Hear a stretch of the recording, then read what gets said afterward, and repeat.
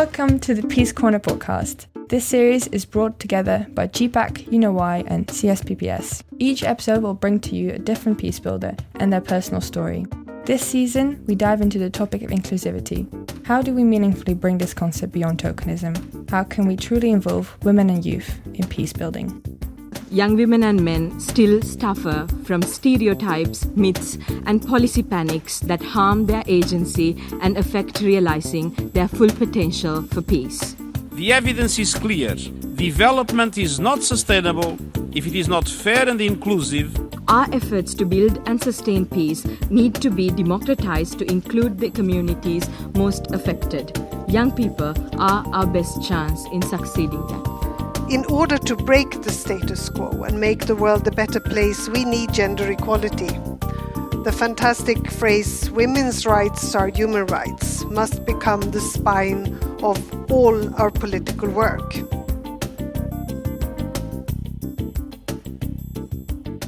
Today we're going to dive into the topic of whether inclusivity has been achieved following the peace agreement and conflict in Colombia. To do this, we are joined by Juan Manuel Martinez, a Colombian lawyer who worked on the Colombian peace agreement and is the founding partner of Humane, a consulting group on transitional justice.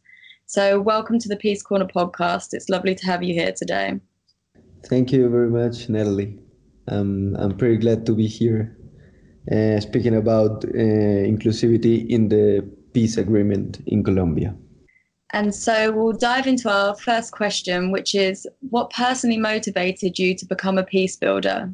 Well, I don't know if I would call myself a peace builder. I would rather to be called more like a soldier of peace, as former president of Colombia, Juan Manuel Santos, has portrayed.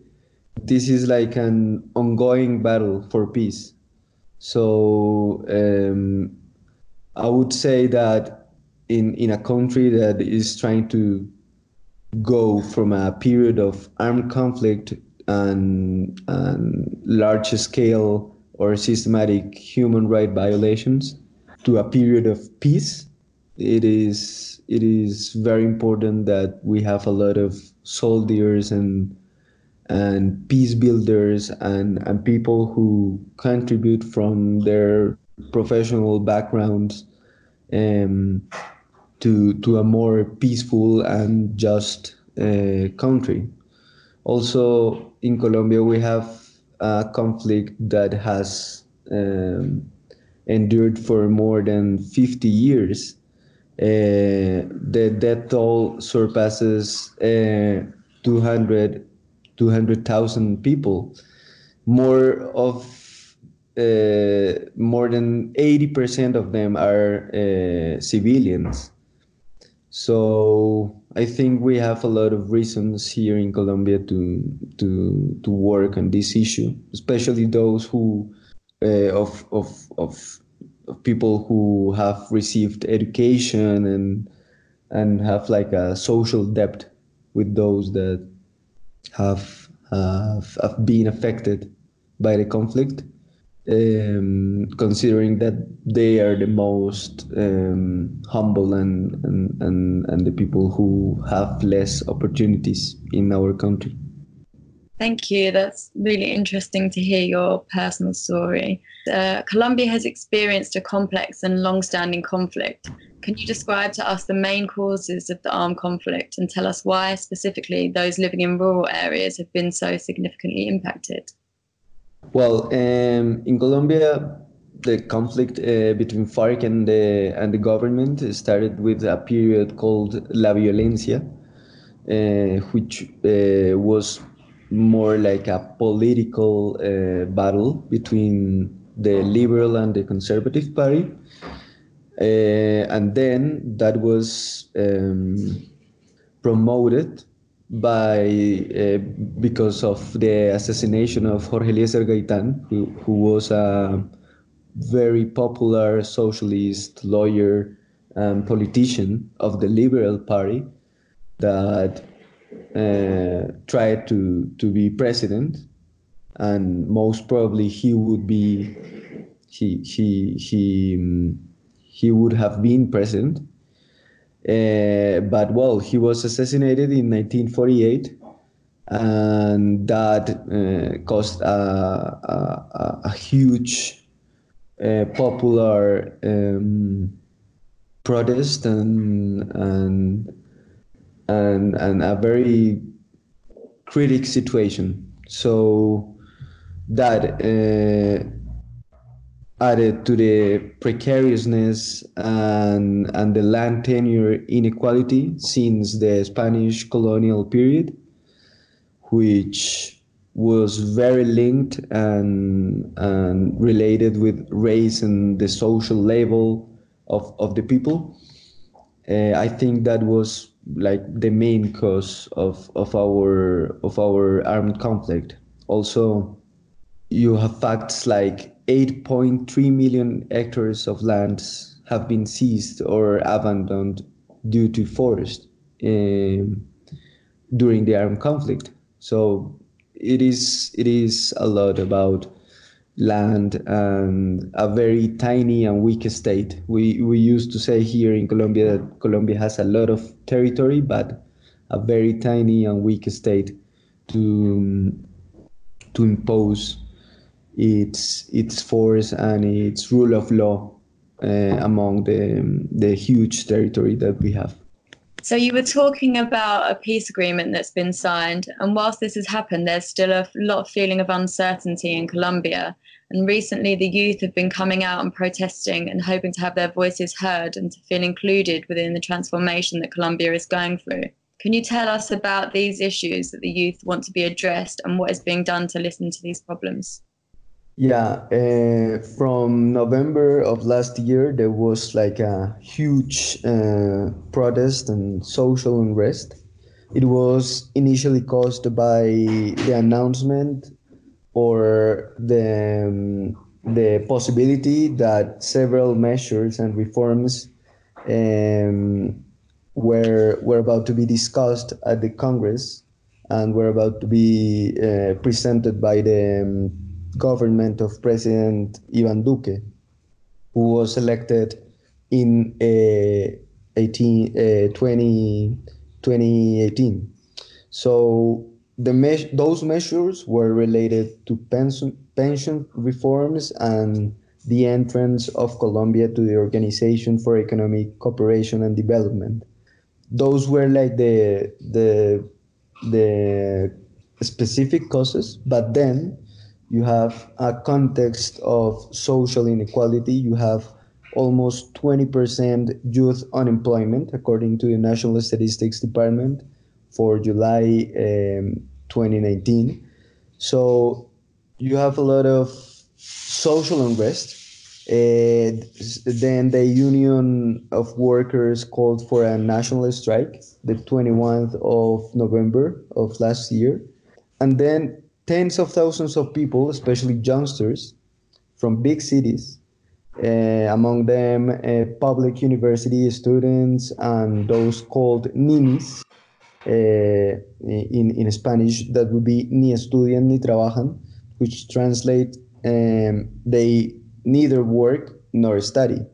So there are people who lack opportunities and they're calling for action in their favor from the government. And that also contrasts with the government's biggest initiative, which is called the Orange Economy, that is related to the innovation and creative industry, something that should be in favor of the youth, but maybe just for the most fortunate, those who have had the chance and blessing to study here in Colombia and have a fine and working and effectively social network to start up their entrepreneurships.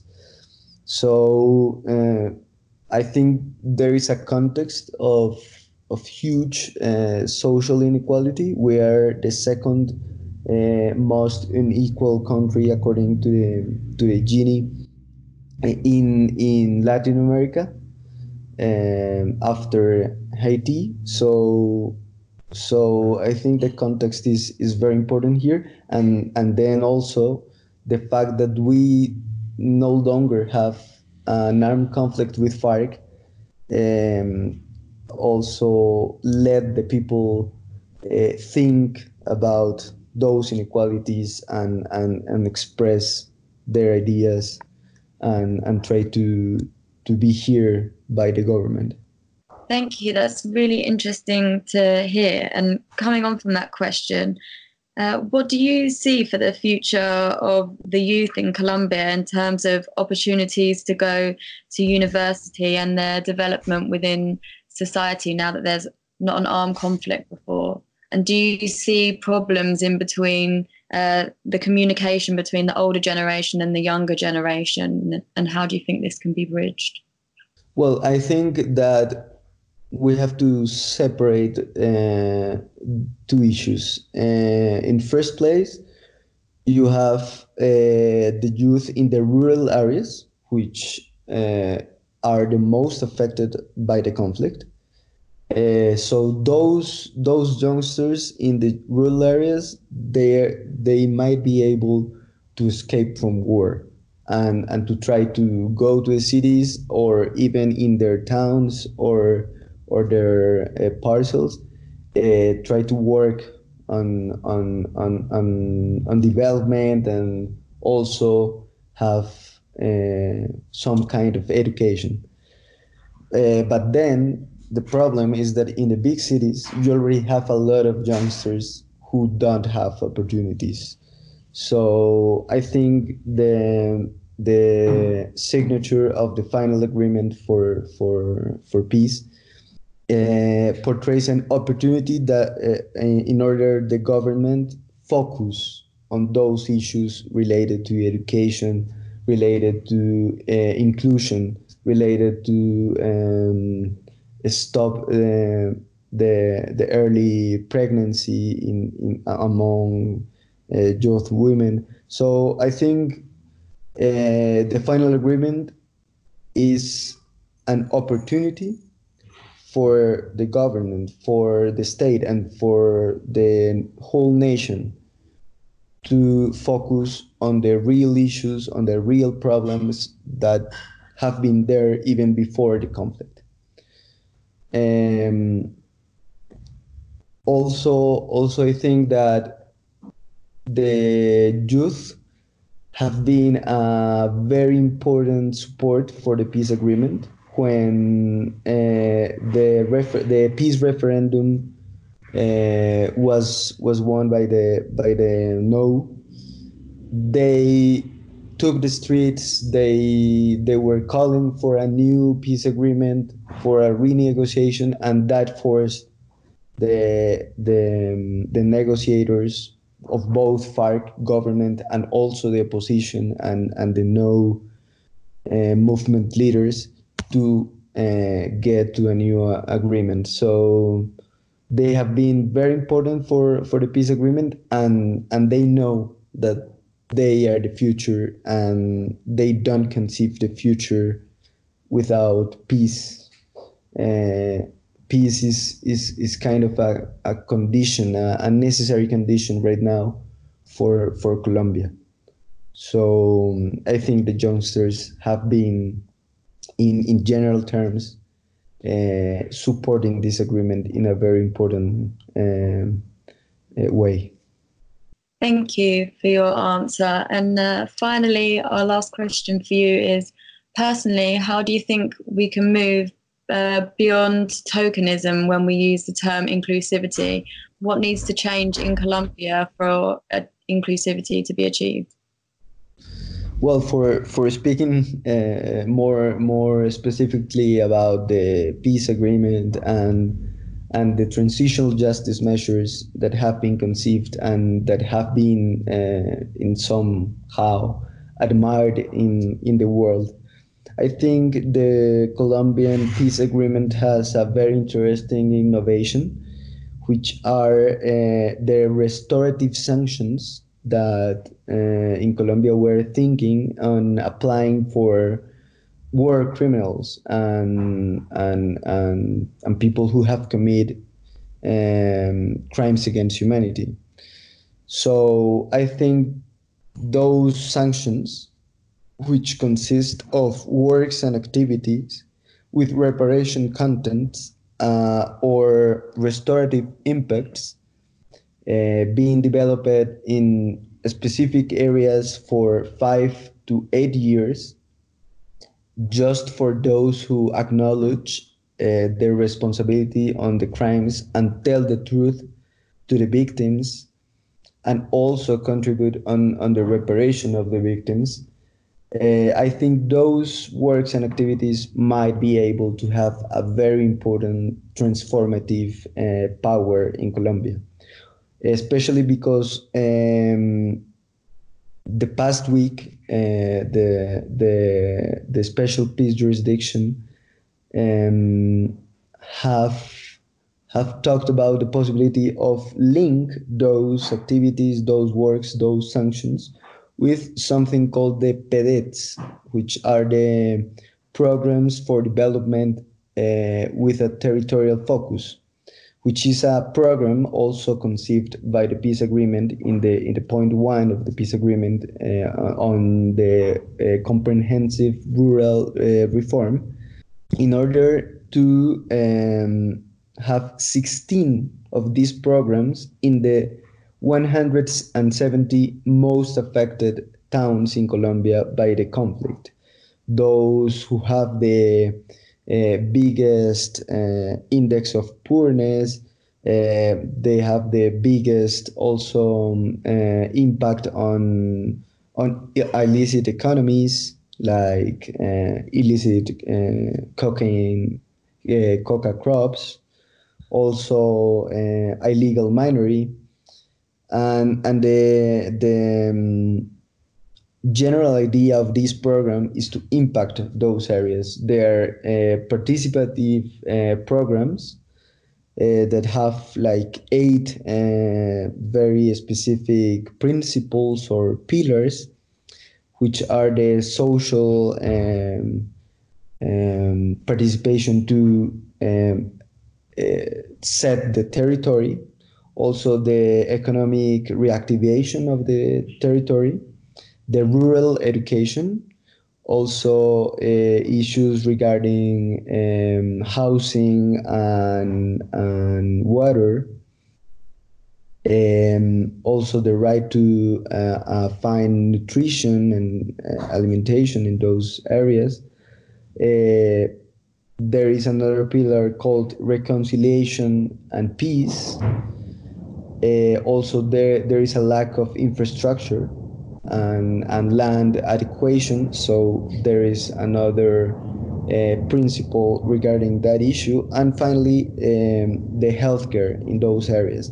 So on those issues, the people who committed war crimes and crimes against humanity related to the conflict, they can and they're able to have works, to deploy works and activities that have a reparation content or a restorative impact regarding